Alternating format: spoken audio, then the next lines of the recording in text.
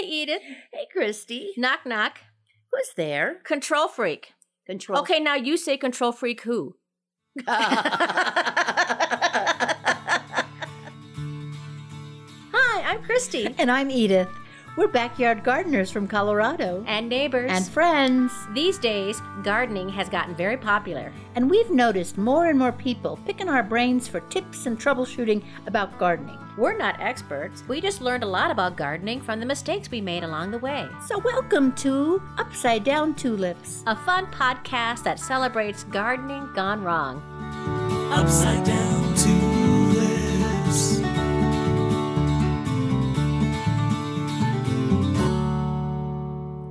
Hello, Edith. Hi, Christy. Are you okay over there? I'm okay. I was in the middle of a yawn. How embarrassing. It's not because this is boring. It's because I'm just really tired.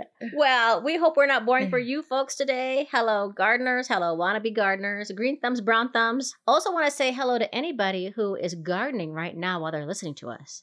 Ooh, yeah. Which we're limited, but there are parts of the country that are not limited. It's starting, Edith. Yeah, it is. It's March. It's exciting. Hey, before we get into our garden update, yeah, can I tell you a very interesting story that I saw today? Yeah, please. I thought you'd like. First of all, I wanted to ask you is, do you know what the national flower of Ukraine is? Okay, I actually do. Say it then. It's the sunflower. The beautiful sunflower, which we learned in the suburb of Denver called Littleton. It's actually considered a weed. Unbelievable. The beautiful sunflower. Well, I thought you'd be interested about the story of this Ukrainian woman. She's being hailed all over social media because she confronted a heavily armed Russian soldier and offered him some sunflower seeds. Oh, my. So that the flowers would grow if he died there on Ukraine's soil. Oh, that's beautifully dark. Oh, that's beautiful. Great? Yeah. She said, "You're occupants, you're fascists. Take these seeds and put them in your pocket so at least sunflowers will grow when you all die here."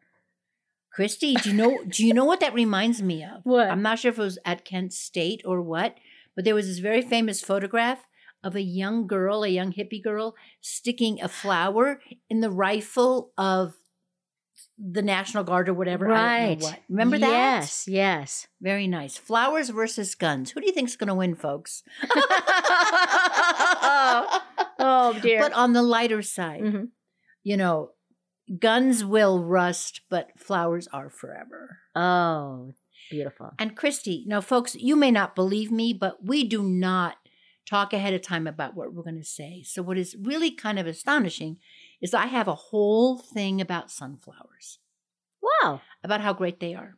I had no idea. Bring it. Christy, do you remember when we did, I think it was episode 27 and 28, we talked about soil and soil remediation and the hard metals, the dangerous metals in baby food from the soil? Listen to this. This is from the Farmer's Almanac. The sunflower is one of many plants that are known to aid in phytoremediation, a process that employs various types of plants to remove, transfer, stabilize, and or destroy contaminants in our soil, water, and air. So they have found that literally using sunflowers, planting them, they will pull these awful hard metals, arsenic and cesium, et cetera, out of the soil.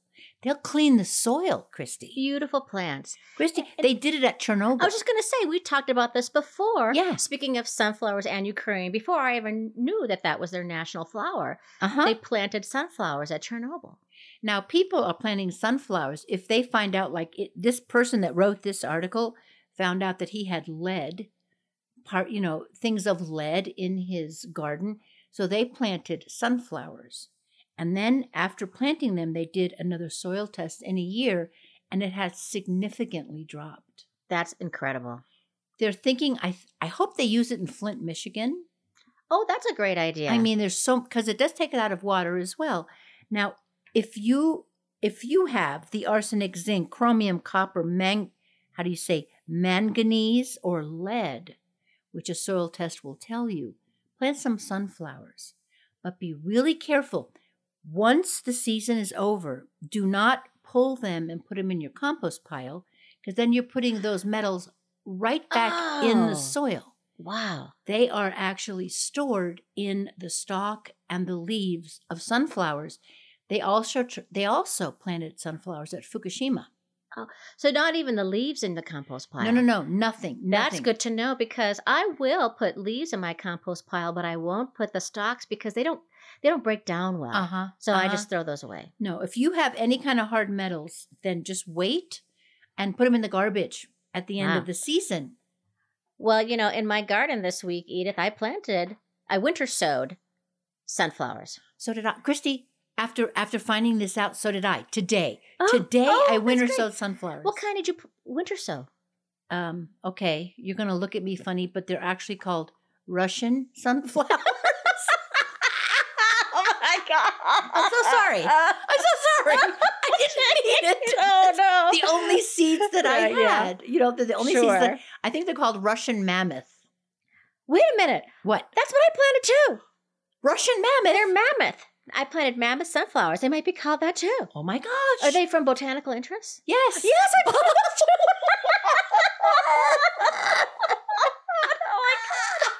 Oh my God! Oh my God, that's hilarious. dear. Oh my gosh, that's Well, so funny. I'm hoping I didn't winter sow them too early, but I think we're going to be okay. I guess we'll find out. We'll find out. I just did 3, thinking, well, if they don't make it, I can try again. Well, I did 12. Oh my gosh, but We'll see Christy, what happens. they're also easy to direct sow. That's so true too. Really easy. So. But I kind of figured that, the volunteer sunflowers will start popping up in my garden in end of March. Yes, they So will. if they start doing that, then I might as well put some in a milk jug and see what happens. Yeah. Oh my gosh, that's so funny. That's really funny. If people are thinking of winter sowing, don't make the mistake that I made today, which is I got so excited. I had all my tools and I put the soil in and I put the seeds in and I taped it. And then I realized I hadn't put drainage holes. All that work. So anyway, make sure you do drainage holes. That's super important or they will rot. Yeah, not good. Yeah, So did not you good. end up taking them all out and then redoing it? Yes, I did. Oh. Yes, I did. Luckily, I only did that. I did them one at a time. And so- luckily it was sunflower seeds and not lettuce seeds. Exactly. Well, I also winter sowed some lettuces, spinach. I did romaine. I did cilantro. I did broccoli, onions, cauliflower. Is it too early for Wow. those? I don't know. I'll find out. Well, we'll find out. Christy, I also winter sowed black cream tomatoes today. It might be too early, but I only did 3 leeks and something called a bull-nosed red pepper, which is from Monticello seeds, which is directly from Thomas Jefferson's garden. Oh, yes, because you got those from your A friend gift, yes, from my friend Diane. Yeah. who was a member of our garden party. Yes, she is. Thank you, Diane. And don't forget, folks, if you want to be a supporter of Upside Down Tulips, you just need to become a member of the garden party, which means that you throw a couple bucks a month to us and you can get fun rewards like seeds from our garden. And think how good you'll feel about yourself. Here you are, listening and listening, learning and learning. That's right. We do all this research. We make all the mistakes for you. So It's like the NPR makes you feel bad pledge that's drive. exactly what I'm trying to do. Good job. Thank you. Well, folks, if you feel bad enough, there's a link in the show notes for you to check out. Okay. I have a couple other things to tell you about my garden. Oh, please Edith. tell. Well, I was able to get out there a lot this week because the temperature in the Denver metro area has been in the 60s. But Christy, this week. wasn't it too wet? My garden was still so You know, wet. I have to say this, is that I'm kind of going back about what I was saying last month about things to do in the March garden, which is like, don't get out there too early. It's possible it was a little too early for some things, but Edith, I just couldn't contain myself. Okay. And I just You're had a to wild woman. That's what you are. I had to get Yeah. out there. And you know how we talked about that soil is alive Yeah. with all these living organisms, and that 1 tablespoon of soil has more organisms in it than there are people in earth. Yeah. Wow. Yeah. And also that soil has a natural antidepressant. When you touch it or smell it, right? Yes, Yeah. that there's some sort of bacterium in the soil called a mycobacterium, and it has been found to mirror the effects of neurons that drugs like Prozac provide. Christy, are you depressed? Should I be worried? I just felt so good to be out there. Didn't I tell it you, feel I so needed great? it. I just Okay. felt like my garden was calling me. Yeah. And you don't need to be worried because I have my garden. I was out there Good point. cleaning Good things point. away. I felt my mood was better. I felt more relaxed. I felt happier. And the main thing I was doing out there was kind of freeing the iris. Mm-hmm. Maybe I was too soon for that. I'm not entirely sure. But in early spring, friends, it's a great idea to remove the old foliage to allow for fresh new growth and to prevent any disease or those iris borers. Mm-hmm. Remember, don't divide your irises. Well, if you really want to, you can. But it's best to do that after they finish blooming. Christy, Go ahead, yeah. speaking of fresh new growth, I noticed on the bottom of my chrysanthemums, I noticed fresh new growth. Nice. All kinds of leaves, bright green. Yeah, I saw a bunch of little things peeking up. Autumn sedum was creeping up, and Jupiter's beard is coming alive. Oh, and my forsythia, Edith, Is alive. is alive, and it has what I believe are buds. Oh my! Already? It's March. You know, it's the first. I can't when that blooms. I'm going to be so first excited. one. Of course, that's the earliest thing. Yeah. Oh, good. Because I killed mine and I forgot that's the earliest thing. And speaking of killing things, my rosemary's still alive. So's mine. Okay. So's Mine's mine. alive outside. Mine's Yours alive is alive inside. inside. Okay, good. While I was out there digging around in my iris, I found a pair of tools from last year. Did you really? I did. Like one of those claw fork things, you know? I have a couple of them, and I went, oh, Yeah. that's where that was. I'm still looking for, I have another claw fork that I like a lot too, and so I'll see if I can find it hanging out there. So, Well, that's good. anything else happening in your garden? I don't think so. I've been going out there every other day just to see if I have any little lettuce guys coming up. Lettuce It guys. might be a little too early. I'm going to keep going out there. I checked my bokashi bucket today, which, you know, that bokashi, it continues to seep. It's a seeper. I'm telling you. And it's not smelling great. So I don't think I'll be doing that experiment again. But what I'm going to do this coming week is I'm going to take the compost in one of my bins and I'm going to drop them into the ground to feed the worms, which is what our topic is about. I'm so excited to talk about worm composting today, Edith. Something I never really knew about until we started this podcast. Me either. I have found out all these things about it from my friend Marcia and from doing different types of research, as you know we do. Well, before we talk about worm composting, here's a reminder to tell everybody that if there are words or terms you don't understand, please go to our website and check out the funny and informative Upside Down Dictionary. Or click on the link in our show notes. And don't forget, we have fun stuff on Facebook, Instagram, and Pinterest. So fun. So very fun. Hey, should we listen to a pop play, Edith? Which one? Folks are bringing back one of our favorite pop plays from last year. This we call Jeopardy with Ken Jennings. Oh, okay. Good. Because who doesn't love Jeopardy? I love Jeopardy. Good. Let's hear it.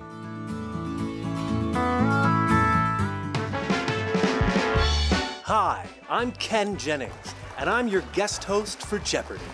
Let's meet our contestants.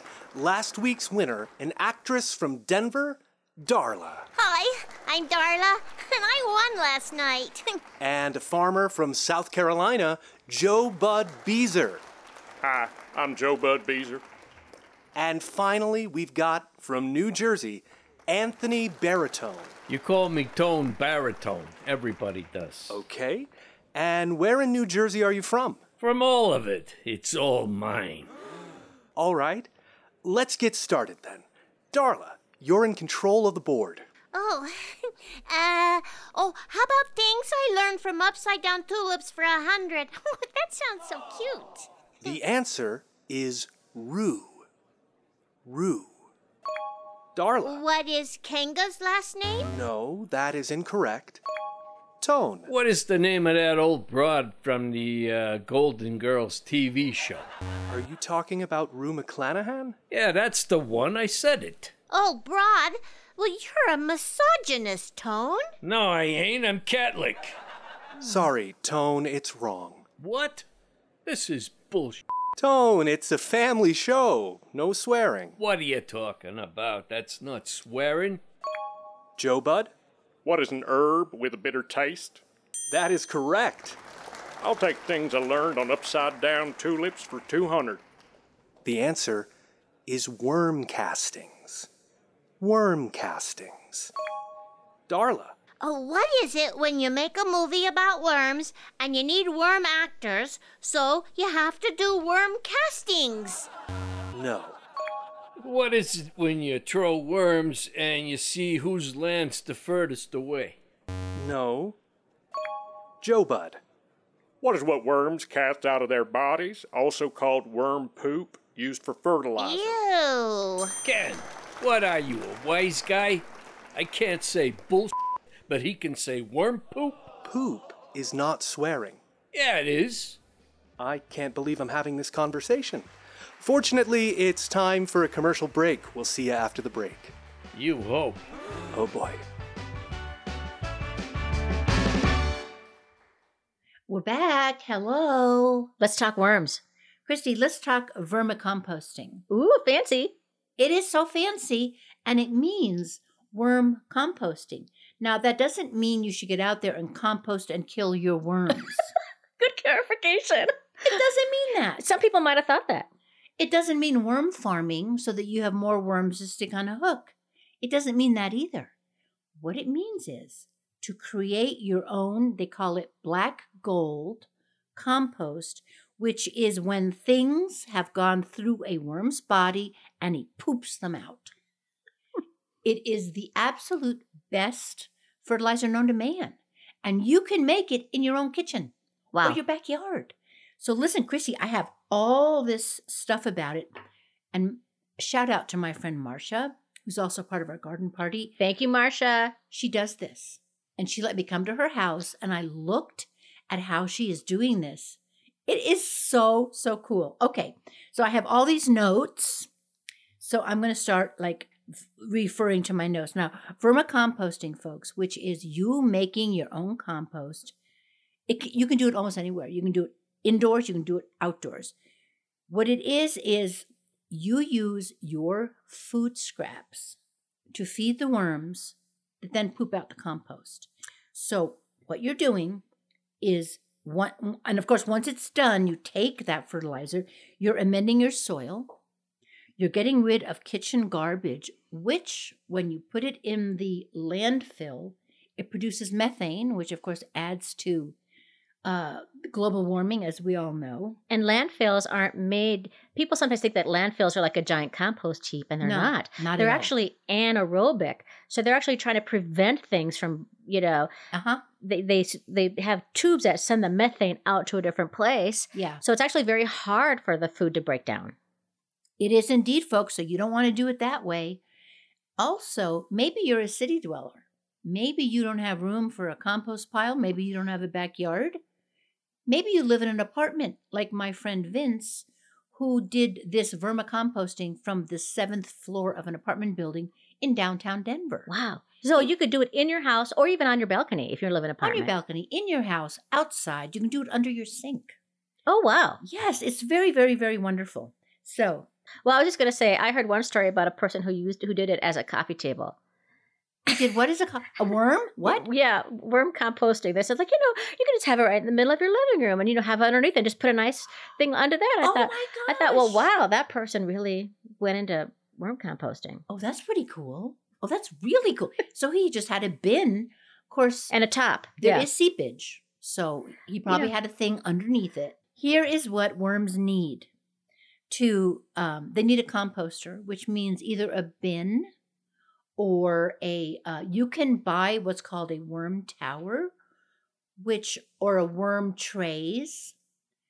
You can buy things for it, so they need that. A place to live. Can I also just say, though, Edith, isn't it true that you don't have to spend a lot of money because you could just get like a 5-gallon Rubbermaid exactly bin that is exactly for $5, right? Poke some holes in it for drainage, and you've got it. And maybe that's the best way to start before you spend a lot of money. Christy, on that's something. a really good point. That's my wonderful frugal friend, Christy. Love it. Okay. So yes, exactly. So you need the composter, whatever it is. Mhm. Then you need bedding. Bedding, that doesn't mean linens from your closet. What that means is usually strips of newspaper, strips of cardboard, but something that which you need to dampen, but something that the worms can land in. Plus, they eat that stuff. Oh. They do. They can eat that cardboard, and you need food. So when you get like junk mail, shred it. Unless it has any plastic on it, Gotcha. unless it has colored ink. Oh, okay. Most black ink is soy-based, so that's okay. Newspaper would be great. Newspaper is great, but not the shiny stuff, not the shiny circular stuff. Yeah, or like the New York Times Magazine. Not Right. stuff like Gotcha. that. No, that'll Okay. kill your worms. Okay, so your bedding should have the consistency of a wrung-out sponge. It's really important if you go too dry or too wet, you can either drown your little worms or Oh. you can dry them out and they get all brittle and horrible. Okay? So that is that. So you can also put in pure untreated peat moss. You can put in a little bit of soil. Some people put sand in there because it's grit for the worms to help move things along. I find that so interesting that you don't need. You could put soil in, but you don't need soil. No. You don't need soil. A little bit of soil, not a lot of soil. And here's the reason, Christy, because these are not garden worms. These are they're called red wrigglers, are the best ones. They're not earthworms. Right, because you just can't go into your backyard No. and dig up some worms and bring them No. inside. No, they'll die. No. They like to live outdoors. That's where they are. So, what you might be thinking, my goodness, Edith, what is the ideal temperature for that the worms can live? The ideal temperatures are from 59 to 77. Oh. Christy, you look like you have a question. Might your question be, how much do worms eat Yes. a day? 2,000 worms eat a pound of scraps every day. Wow. So that's probably could be your daily It could your be. daily food scraps. If It you could- have it a could be. banana for lunch and then you have you peel a carrot and And it adds up, but you have to have 2,000 worms. You don't want to overfeed them, which we'll get into a little bit later. Do you have another question, Oh, I Christy? was going to say when you were saying 59 to 77 degrees, Uh-huh. so that means that's why a lot of people do it inside. Depending on where you live. If it gets really, really, really cold, then you either want to put it, you can insulate it, you can put it in the garage, you can put it inside, but you sure don't have to, Christy, because depending on the size of your bin, worms know to go down into the soil when it's cold. 'Cause Okay. It's warmer on just like they do in your garden. Gotcha. Okay, so one thing you should remember is take your kitchen scraps and cut them into small pieces. Don't be throwing a cabbage in there, Or a whole banana peel. or a whole banana peel, or a chicken leg, like I did with my doomed bokashi experiment. What kind of chicken scratch? What kind of kitchen What kind of kitchen scraps can you Yeah, use? that's what I'm trying to say. You can use Thank you. any peels. Oh, the ideal diet for composting worms is non-acidic fruit and vegetable scraps. Grains, bread, coffee grounds, tea bags, and pasta are also fair game. Aged grass clippings, hair. How about that? Hair. Wow. If they mean cat hair, then you and me are on that train. And herbivore animal manure are compostable. So what are our herbivores? They are Cows. cows. They're not, and they're horses. They're not chickens. Okay. So when you say non-acidic, Yeah, so you're saying like not orange peels. exactly. And do you know why that is? Not mean to Because stop it you. disturbs the pH. The Oh, pH gotcha. has to be between 6 and 7, 6.0 and 7.0, or your worms will die. And it'll start to get really stinky. Marcia said she got a pH detector Oh, for like $10. that seems like that would be important to have. I think she said it saved her. Because many- every time many you say the times. phrase, Edith, What your phrase? worms will die, Yeah. a little part of me gets scared because it's sort of like, it's like animal husbandry. I don't want to kill my worms. Like that would be No. like a compost pile. No. My compost pile can sit out there and just be fine and it'll do what it wants to do, but I'm not killing anything. Christy, if you don't want to kill your worms, Don't put processed food, meat scraps, salty snacks, spicy food, oily sauces, yogurt, pineapple, and bushels of tomatoes, too acidic, into the bin. So it sounds like everything you could already put in your compost pile with the exception of citrus and tomatoes. Exactly. You know what else you can do? Say you have so many kitchen scraps and you can't give it all to the worms that day, freeze it and then unfreeze it and then put it in the bin. So you never really have to waste that. So let's review. No fats, oils, or dairy products. No large amounts of acidic scraps, pineapple rinds, tomato, citrus, peels. A no. Also, always bury the food in the bedding. It makes Don't just sprinkle it on top. No. Try to bury it, but you do want it on top. Well, we'll get to that later. Yeah. It makes the food easy for the worms to find. It cuts odors, and most importantly, Christy, it discourages flies. Fruit fly. You know how we have a fruit fly problem in most of the country, I think? Yeah. Yeah, you want to discourage them. And if you put the food just right on top and not in the bedding, the fruit flies. The fruit flies will come. Okay.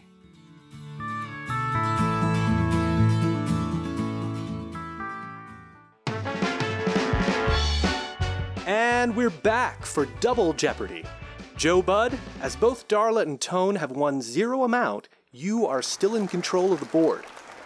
I'll take things I learned on Upside Down Tulips for 600, Ken. The answer is Hugelkultur. Tone? What is what a dead Viking says upon entering Valhalla? Hugelkultur! No, Tone. Try to relate to the fact that the category Upside Down Tulips is a gardening podcast. So what? So the answers probably have something to do with gardening.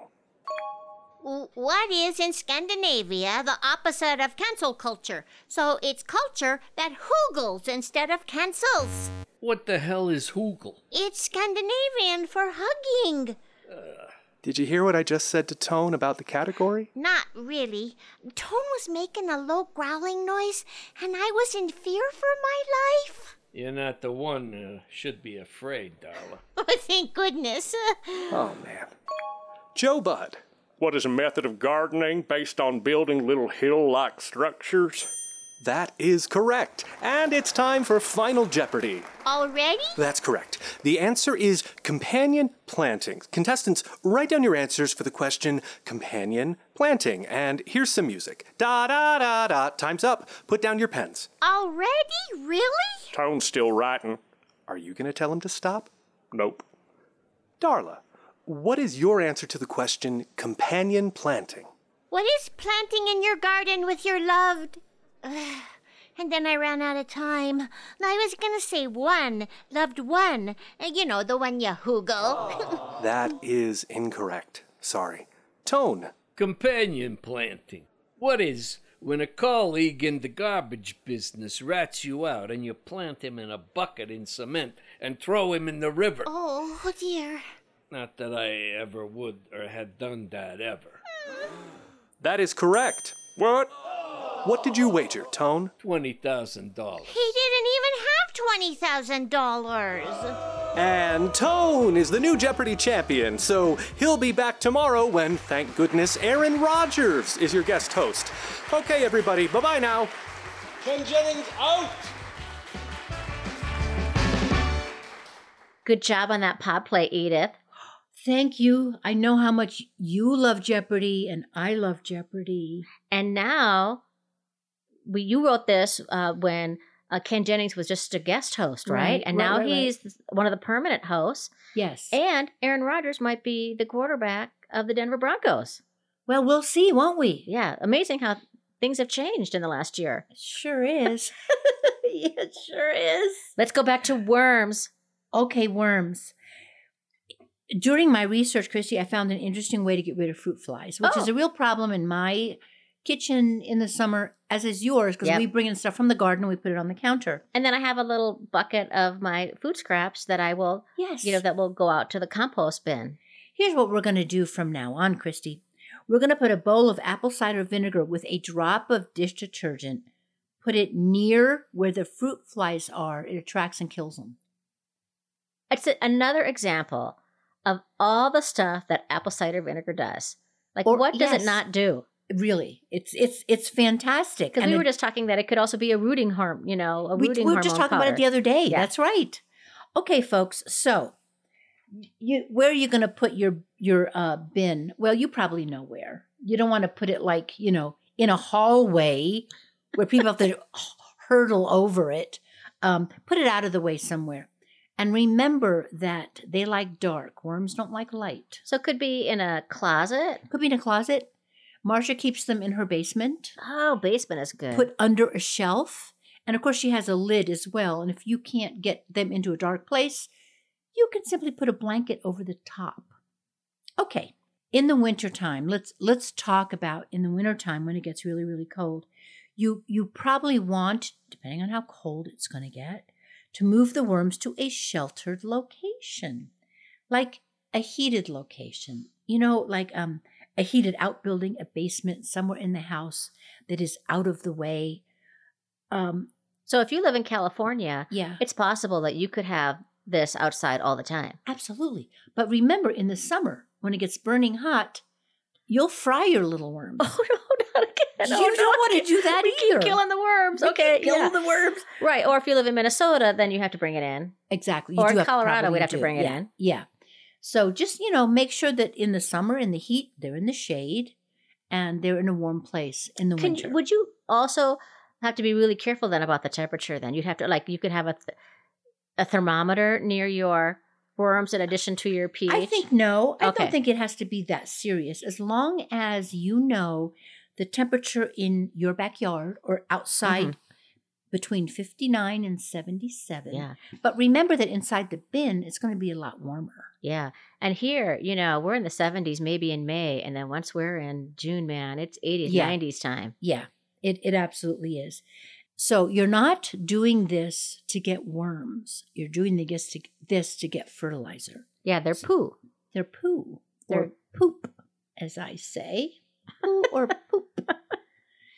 So how do you easily get the worms and separate them from the actual fertilizer? It depends on what structure you have, what compost situation you have. If you have one of the trays, you can simply take that tray out, shake it out, shake it. Hopefully the fertilizer falls down, and then you have the worms. You put the worms in the bottom of the tower because worms, these are built so that worms can climb up, and you always want to put the food on the top. Oh, so they'll climb up. They'll eat. They will poo. They will poo, and they'll stay where the food is. Mm-hmm. So if you want, if you're ready to harvest your fertilizer, take out that tray. What if you don't have one of those fancy schmancy What things? if I just have a 5-gallon bucket? Then bless your heart. Like a bin, right? Like a bin, exactly. Well, a couple things you can do. You can put your food scraps in like a mesh onion bag, with the holes in it that you can, and put it in a corner of the bin. The worms will find the food. Then you can take that bag out and it will be absolutely full of worms. Okay. Right? And then they'll have left the poo on the other side of the bin. And they will have, the poo hopefully will have fallen through the netting. What if you don't do that? Is there another way you're wondering out there? There is. So Yay. Put a tarp on the ground, okay? Start making mounds of whatever is in the bin. Remember that the worms don't like light. The worms will go to the bottom. Oh. They will go straight to the bottom. It might take a while. It might take a few hours. If it takes too long, shine a light on the top of the mound, and they will go fleeing to the bottom to safety. And they don't mind. They love fleeing, folks, not torture. They love it. And then you have separated, for the most part, you have separated the worms from the worm castings. Have we said worm castings yet? Because that's the official designation. Well, yes, I think we have because it was You just in. have. I have, and it was also just in the Jeopardy pod play. Genius. Okay. So, the way Marcia does it, she loves worms so much. She puts on gloves, she reaches in, and she just takes the worms, and she has 2 bins now. She puts them in the other bin. Oh, You can do that too. Okay. So, do you want to? Do you ever see a worm, and do you ever see they have a band around them? Yeah. Do you know what that means? well, no. That means that they are sexually active. No. Sexually mature. Oh, okay. That means that So it doesn't mean they could still be virgins, but they're just they got a ring on it. they've hit puberty. They've hit puberty. That means they can have babies. Okay. They can have babies. If you see that band around them, they can have babies. And I guess I never really knew. Worms are hermaphrodites. I do remember hearing that because that was always fascinating when you're in junior high. However, they cannot have babies alone. They need another worm. I don't know what parts fit where. That's for the worm gods to figure out, but the worm scientists. But you need 2 worms, and then both of the worms can have these what are called cocoons, which are lemon-shaped sacs full of worm eggs. Oh. It's the size of a grain of rice. The cocoons start white. The darker they get, the more ready they are to hatch. And out come the baby worms. So it's like an egg sac. Yes, thank you. It's exactly like an egg sac. Yes. Which explains, when we dig up our compost in the spring, we see the tiniest worms. Well, they've just hatched. Oh. How cool is that? Also, this is good. The cocoons can wait until the conditions are right to hatch, just like winter sowing. Oh. So you don't have to worry that, oh my gosh, the cocoons are too early. You don't have to worry about that. They'll wait because nature knows what it's doing. So in approximately 2 to 3 months, the worm babies should be ready to reproduce. Again, that's sexually active.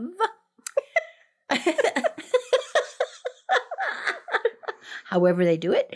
The worm population, Christy, replenishes itself in a well-run worm bin. So am I right that what will happen is that worms will go through its life cycle and Yeah. worms will die? They may not die. I don't know if they die. Oh, okay. People don't die when they have kids. I just meant when they go through their whole life cycle. Oh, yes. Not necessarily Good. the I went to reproductive, the dark. not I'm sorry. necessarily the reproductive cycle. But Okay, sorry. But they'll continue to make babies. Yes. And so you could if you do it right, you will constantly have worms that Yes. will eat your food scraps. Yes. That will keep the scraps out of the landfill. Yes. And reward you with their castings, Yes. which is the most amazing fertilizer ever. Ever. What are some problems people have with this vermiculture? Do you wonder? Yeah. Okay. Overfeeding. Mm-hmm. Overfeeding is a definite problem because the food will rot. If it's not eaten, it will rot and it will Oh. stink. And then the pH value will probably change then too, wouldn't it? Oh my gosh, yes. It becomes too acidic, Yeah. everybody dies. Okay. Not again. Oh no. Sorry, I'm sorry. It's a worm. It's okay. They have a little wormy heaven. So, a good thing to do is to feed them every 2 to 3 days, being conservative in the quantity, and then you will get a feel for how much your Mhm. worms are eating. Make sure that your compost bedding is not too wet or too dry. Remember, like a wrung out sponge. Do you need to go in there and water it occasionally then? Yes, Christy. Thank you. I forgot to say that. Yes. If it's too dry, you got to put a little water, or you can put things like melon or really juicy stuff in there, Yeah, that makes sense. and that will wet it. And also, sometimes people who don't have an actual garden, then I don't know why they have, well, because they like worms. or they could use it for houseplants. Perfect. Oh my gosh, that's what my friend Vince did. Sometimes people forget to harvest the worm castings. You don't want to do that because it's just silly. Why waste it? It's there. Why waste it indeed? So when do you harvest it? You can harvest it at the start or end of the growing season. Whenever it's getting full, because when they poop out, they're adding to the volume as you are when you're putting in food. So you'll just see it get more and more full. full. You'll see it get bigger, yeah. Or harvest as needed if the worms have been in the bin for at least 3 months and there are extra worm castings inside. The end. Well, it takes me a whole year to get compost from my compost bin outside, but you're saying I could have fertilizer in 3 months. You could. Now there's a difference in the amount because your compost pile out there is gigantic. Yeah. It's literally gigantic. It's the size of it's completely full right now. It's like a tiny house. Yeah. So really a bin is not that big, but it packs much more punch. So instead of using as much as I would from my outside leaf compost, I wouldn't need that much to sprinkle into my vegetable garden. Exactly right. Edith, great job. Phew, thank you. So the one last question I have is, are you going to start it? I'm thinking about it, Christy. I'm thinking about it. Right now I'm too busy to want to do it, but it sounds like it's so wonderful and fun. Can't wait. We should both do it. Are you going to do it? I think we should. I think we should do that. Are you going to do it? I think I should. I think you should. Tick, tick, boom. What time is it, Christy? I loved that movie. It was so good. It's mailbag time, Edith. Oh, look, you have a letter in your hand. Ring, ring. Ring, ring. This letter is from Colleen from Massachusetts. Hi, Christy and Edith. I love the podcast, especially the puns and pod plays. See, Edith, people love puns. They sure do. I'm really surprised, but no blame. That's fine. I live in Massachusetts, and I have a problem with poison ivy. We bought our home almost 7 years ago. It was a bit of a rushed situation, and we also looked at it during the winter, which had a heavy snow piled up almost 6 feet in some places. Because of the snow, we were unable to tell what the yard looked like, other than that there was a lot of brush and trees. It looked beautiful. We were told that under the snow there was a beautiful flower garden. That never even occurred to me that you can't tell what's under the snow in snowy places. Wow. Interesting. So we ended up buying the house, and when spring came and all the snow melted, the gardens turned out to be all invasive plants. Oh, no. Multiflora rose, bittersweet vines, autumn olive. We have been working on controlling the invasive and planting food, flowers, and letting native asters, goldenrod, milkweed, etc. grow back. But one of the big problem areas we have is almost the entire front of our yard, all along the road, is poison ivy. Oh, no. All along the front? Oh, no. I thought about keeping it to keep pesky neighbors away. She's funny. And we have 2 young kids who I don't want to get into it. We do not use chemicals, and I don't even want to try hand pulling it. I've tried vinegar and dish soap. It has worked a little, but I've heard since then that it is bad for the insects and other animals that are living on the plants. My latest strategy is to put cardboard over it and then throw the brush I don't want on my compost pile onto it. Do you have any tips for poison ivy control? Seeds I could throw on it that might compete it? We're on a tight budget, so I can't mulch it. Thanks, Colleen. Wow, what a great letter. I remember poison ivy from when I lived in Pennsylvania as a kid. Yeah? It's terrible. Well, that's the whole thing is if you have poison ivy because of the old rhyme, leaves of 3, let it be. Do you remember that from 4-H? Yes. When you were in 4-H? Yes. I remember from Girl Scouts. Do. Well, poison ivy, Colleen, we're so sorry you have it because it can be really tricky to get rid of. And it's because not only does it spread by seed, but it also spreads by rhizomes underneath the soil. Oh, no. So, I had that problem with quackgrass. It spreads underneath. I had that problem with, and still do, with creeping bellflower. Yes. Exactly. So it's one of those type of things. And also, did you know, Edith, that the irritant in poison ivy is called urushiol, and it is spread through an oil that you can't see or feel? No. It is often believed that a poison ivy rash is spread by scratching, but the scratching happens before the rash appears. when the urushiol is accidentally transferred around the body. So, for example, you get it on your hand and then you touch your face. You transfer the oils from your face and you spread it around. Wow. It also can transfer on clothing. It can get on your tools, onto your skin, and cause a reaction. Oh, my goodness. Well, I know you say, Colleen, you don't want to pull it. You don't want to pull it up by hand, but that is one of the recommended methods of non-chemical ways of getting rid of poison ivy. And first of all, we salute you for looking for a non-chemical solution, because I've got a couple more out here that are non-chemical related. Can I just say, Christy, that I have been pulling my bellflower for 20 years, and it is making a dent, but, at least I'm not putting poison on it. Yeah, and same thing true with bindweed out here in Colorado. Exactly. And quackgrass. That's what I put. In fact, I was just looking at it out there today, thinking, here it comes my dance. So, pulling it is often can be an effective way. It's easier if the plants are smaller to pull it. But before you do it, just make sure that you're wearing protective gear and you wipe down your tools and you wash your clothes. Otherwise, you'll get an irritant from it. Wow. There is a homemade weed killer for poison ivy. 1 cup salt. Yeah. 1 tablespoon of dish soap. Yeah. 1 tablespoon of vinegar. That's right. Into a gallon of water. And put that in a DIY weed killer spray. And that can kill it over time. So does that go through the leaves? Do the leaves eat that? Yes. So you're not really destroying the soil. Like if it's near a tree, it's not going to hurt the tree? And I think 1 tablespoon of vinegar in a gallon of water. Mm-hmm. I'm worried about the salt. 1 cup of salt. In a gallon of water, that's very salty. That's true. Yeah. However, in the scheme of things, you could also argue that the poison ivy is not good for the tree either. It could be choking out, really, natural minerals. So I think, you could do that. I also don't think vinegar, 1 tablespoon of vinegar for a gallon of water. It just means, it's probably this is very diluted, and you just may have to do multiple applications. Mm-hmm. But from here, you know what, Colleen? From here to eternity, really. Yeah. Gardeners have to be patient. You really do. If only the things we want to live will live, and the things we want to die would die. Oh boy, let's start naming names, Christy. Yeah.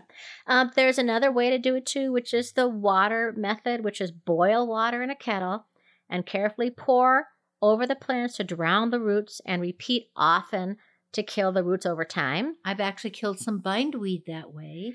It's dangerous though, because I brought out a boiling hot kettle and it is sputtering and super hot. So be careful. Okay. I burned myself. Well, some people are more careful than you, Christy. Yeah, okay. And as you have said, Colleen, another way to do it is to smother it.